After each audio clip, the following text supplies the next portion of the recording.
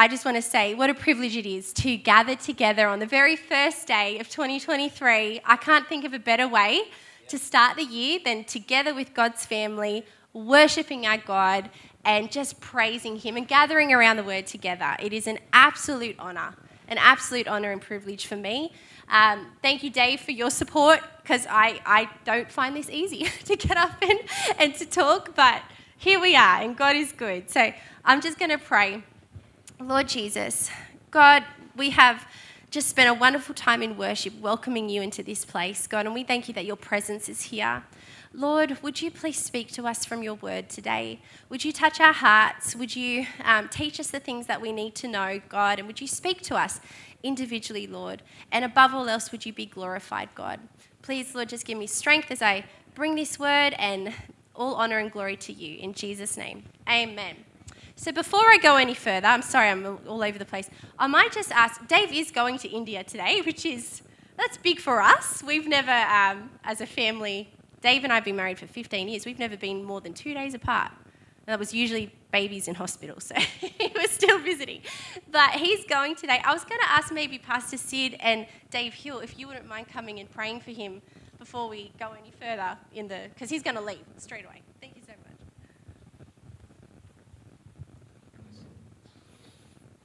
A privilege to pray for him, eh? On his first mission trip.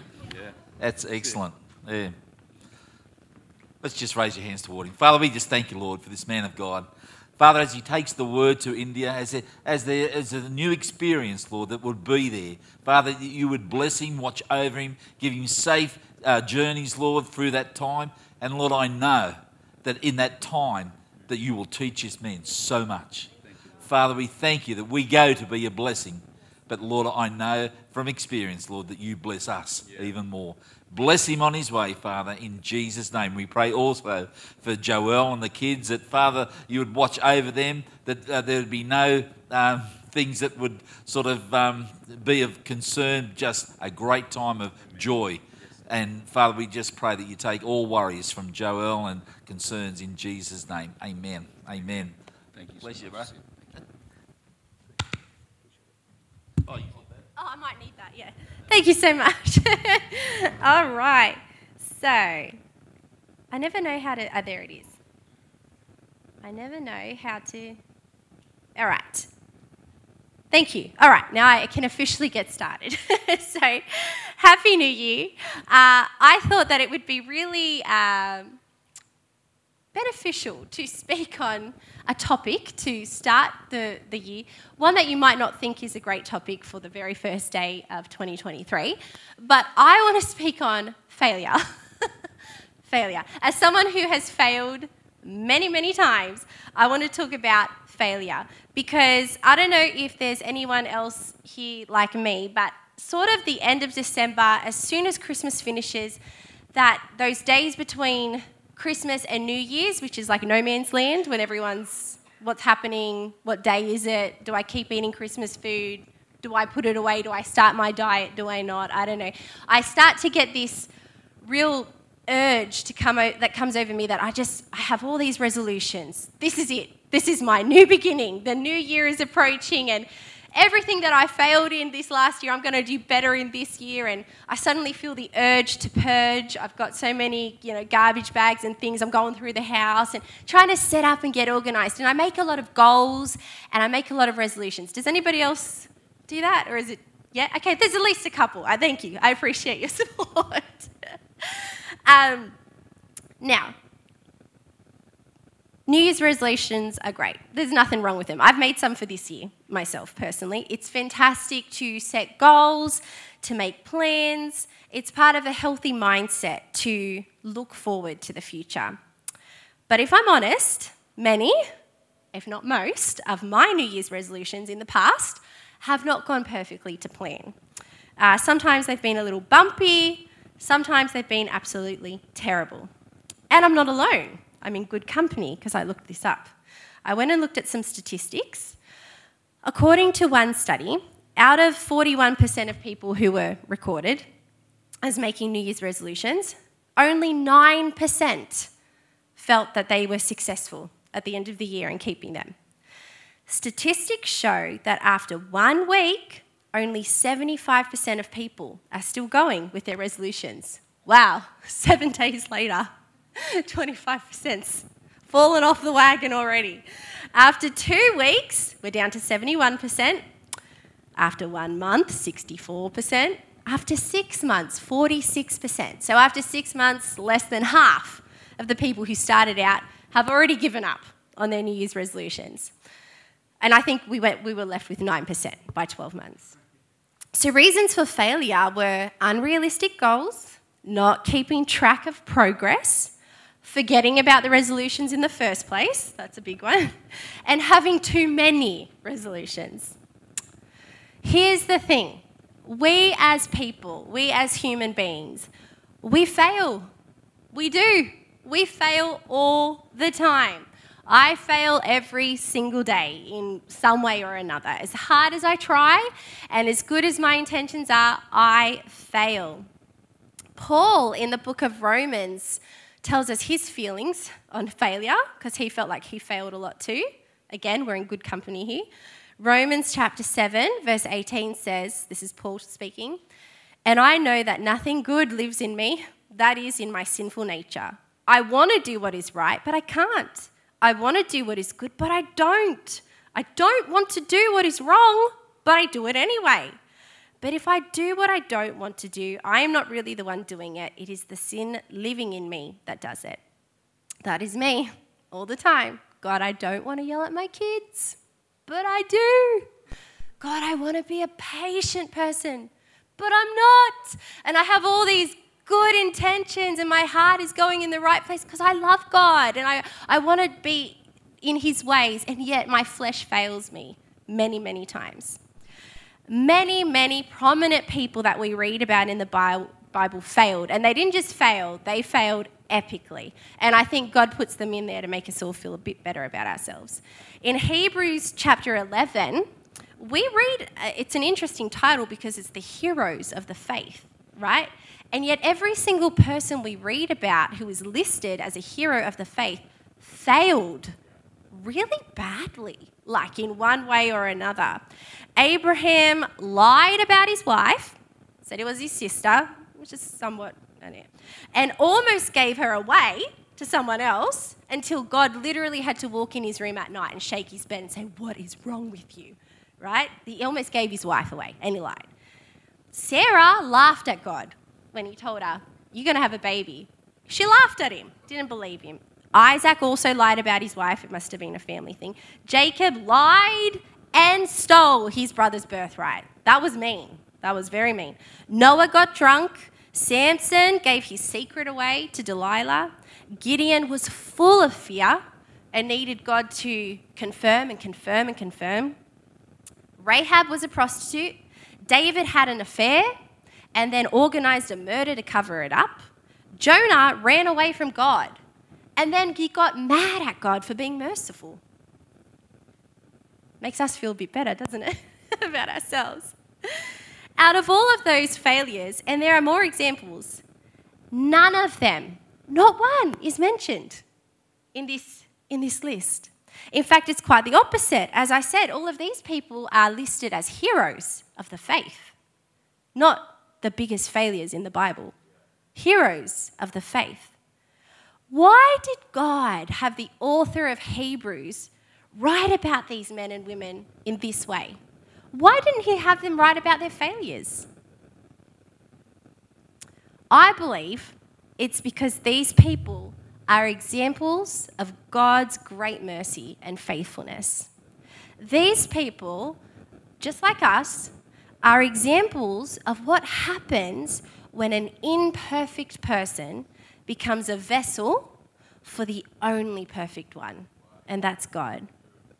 When God works through us, no matter how faulty we may be, he turns our life into a life for his glory. Failures and all. He can use everything. When we fail, and we will fail, I guarantee it, if we are living for Jesus, then we can fail forward. We can fall down in a forwards direction and get back up, and fall down and get back up.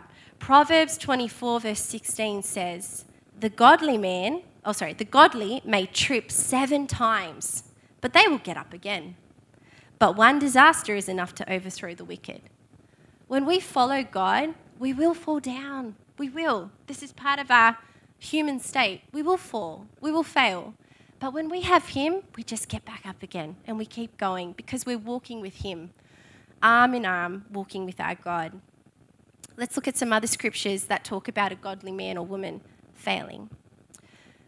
2 Corinthians chapter 4 verse 9. We are hunted down but never abandoned by God.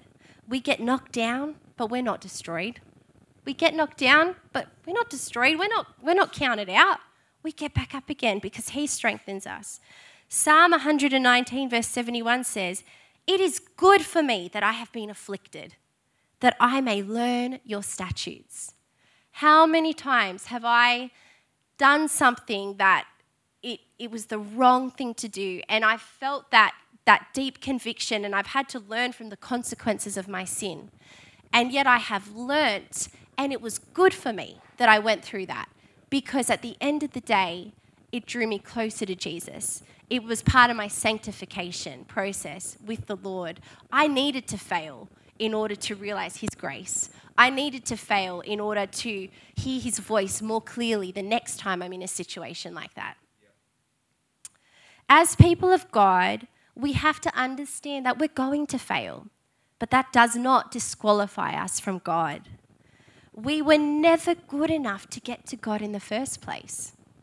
We were never good enough to get to him on our own. And it's only by his grace that we were saved. And it's only by his grace that we stay saved.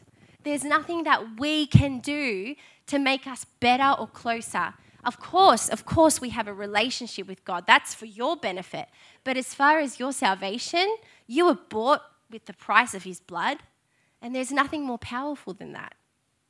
No amount of good deeds or tricks or ticks in the boxes can make you closer to God. Only he can. We're close to God because of his mercy, because he first loved us. 1 John chapter 4 verse 19. We love him because he first loved us. God's mercy is new for us every single morning. I love this scripture. Lamentations chapter 3 verse 22 says, the steadfast love of the Lord never ceases. His mercies never come to an end. They are new every morning. Great is your faithfulness. The Lord is my portion, says my soul. Therefore, I will hope in him. His mercies never come to an end. They don't finish in 2022. It's not like they're not here for 2023. In fact, they were here every single day of 2022, and they'll be here every single day of 2023. Because of God's great love and mercy, when we as Christians first surrendered to him, when we confessed our sins and we repented of our ways, he washed us, he cleansed us, and he restored us to him. He made us a brand new creation, which comes back to our first verse, 2 Corinthians 5:17. Therefore, if anyone is in Christ, he is a new creation. The old has passed away. Behold, the new has come. If anyone is in Christ, there is no other way to be that brand new creation. There is no other way to live with your sins washed away. Even when we fail, we're a brand new creation in him. But it's only through Christ. It can't be through any other religion. It can't be through any new age sort of thing. It can't be through your own good deeds. It doesn't matter how good of a person I think I am. It's only through Christ that I am that new creation. So, make your New Year's resolutions, or don't. It's up to you. We should always try our best. We should always try to live the way God teaches us by his word, and that's why we have his Holy Spirit, because we can't do it on our own. But with his Holy Spirit with us, walking with us every single day, he makes it possible, and his grace is always there. That is something that I had to learn, and I am still learning, a lesson in my own life personally, is God's grace is there in the moment. And sometimes, it's that battle between the flesh and the spirit of how I'm going to react to a situation. And sometimes I have just felt like it's too hard and I've reacted in the flesh. And then I look back, when everything's settled down, and I'm like, no, his grace was there for the right decision. I just didn't do it. I didn't do it. It would have been a place of surrender for me, to surrender to my flesh and to take up his cross, to take up my cross and to follow him with his Spirit. So he makes it possible. We fail utterly, totally on our own, but with him, we don't have to fail. But when we do fail, he's merciful and he's there for us. So we're not cut off for him. We're not back to our formal sinful selves. Just like that butterfly, we don't go back to being the caterpillar. Just like that delicious, buttery, salty popcorn, we don't go back to being that hard kernel of corn, because he made us a brand new creation. For example, when I married David, my name changed. So I used to be Joelle Haynes. It was a really easy last name, Haynes. Hardly anyone got it wrong. So easy. No one asked me how to spell it. It was just really simple. And then I decided to marry a Polish man, and his name is Wrotniak. We say Wrotniak. And I have to spell it to everyone. Nobody gets it. And when I became an Australian citizen, finally, which took me so long, they pronounced my name Joelle Wrotniak, or something like that. It wasn't even close, but they were looking at Joelle right now. I'm like, am I even a citizen? Because you didn't say my name properly. I don't even know. But that's completely beside the point. But I became Joelle Wrotniak. Now, do you think that in the last 15 years of our marriage, I haven't failed, I haven't done things or said things to hurt Dave or him to hurt me? We've had our problems. We've had our ups and downs. My flesh has risen up many times, and I haven't tapped into God's grace, and I haven't lived by his Spirit, and it's resulted in failure. It's resulted in mean words and arguments. And yet, has my name ever changed back to Joelle Haynes in those 15 years? No, never. I'm still Joelle Wrotniak, even after all my failures and the things I've done wrong. Because our covenant of marriage is stronger than my failures. I'm Joelle Wrotniak, rain, hail or shine. Our covenant of love and our commitment before God to each other overrules my failures. And I'm still Joelle Wrotniak. Of course, I say sorry for my mistakes. Of course, I learn from them. Of course, I do my best to not make them again, and I work on my relationship with Dave, just like we should with our Father, with God. But I'm still Joelle Wrotniak. Doesn't matter how many times I fail. It's the same with our relationship with God. Once you have surrendered and come to full repentance to Jesus, you are saved. You are marked and sealed by the Holy Spirit. And there is no condemnation for you in Christ Jesus. There's conviction.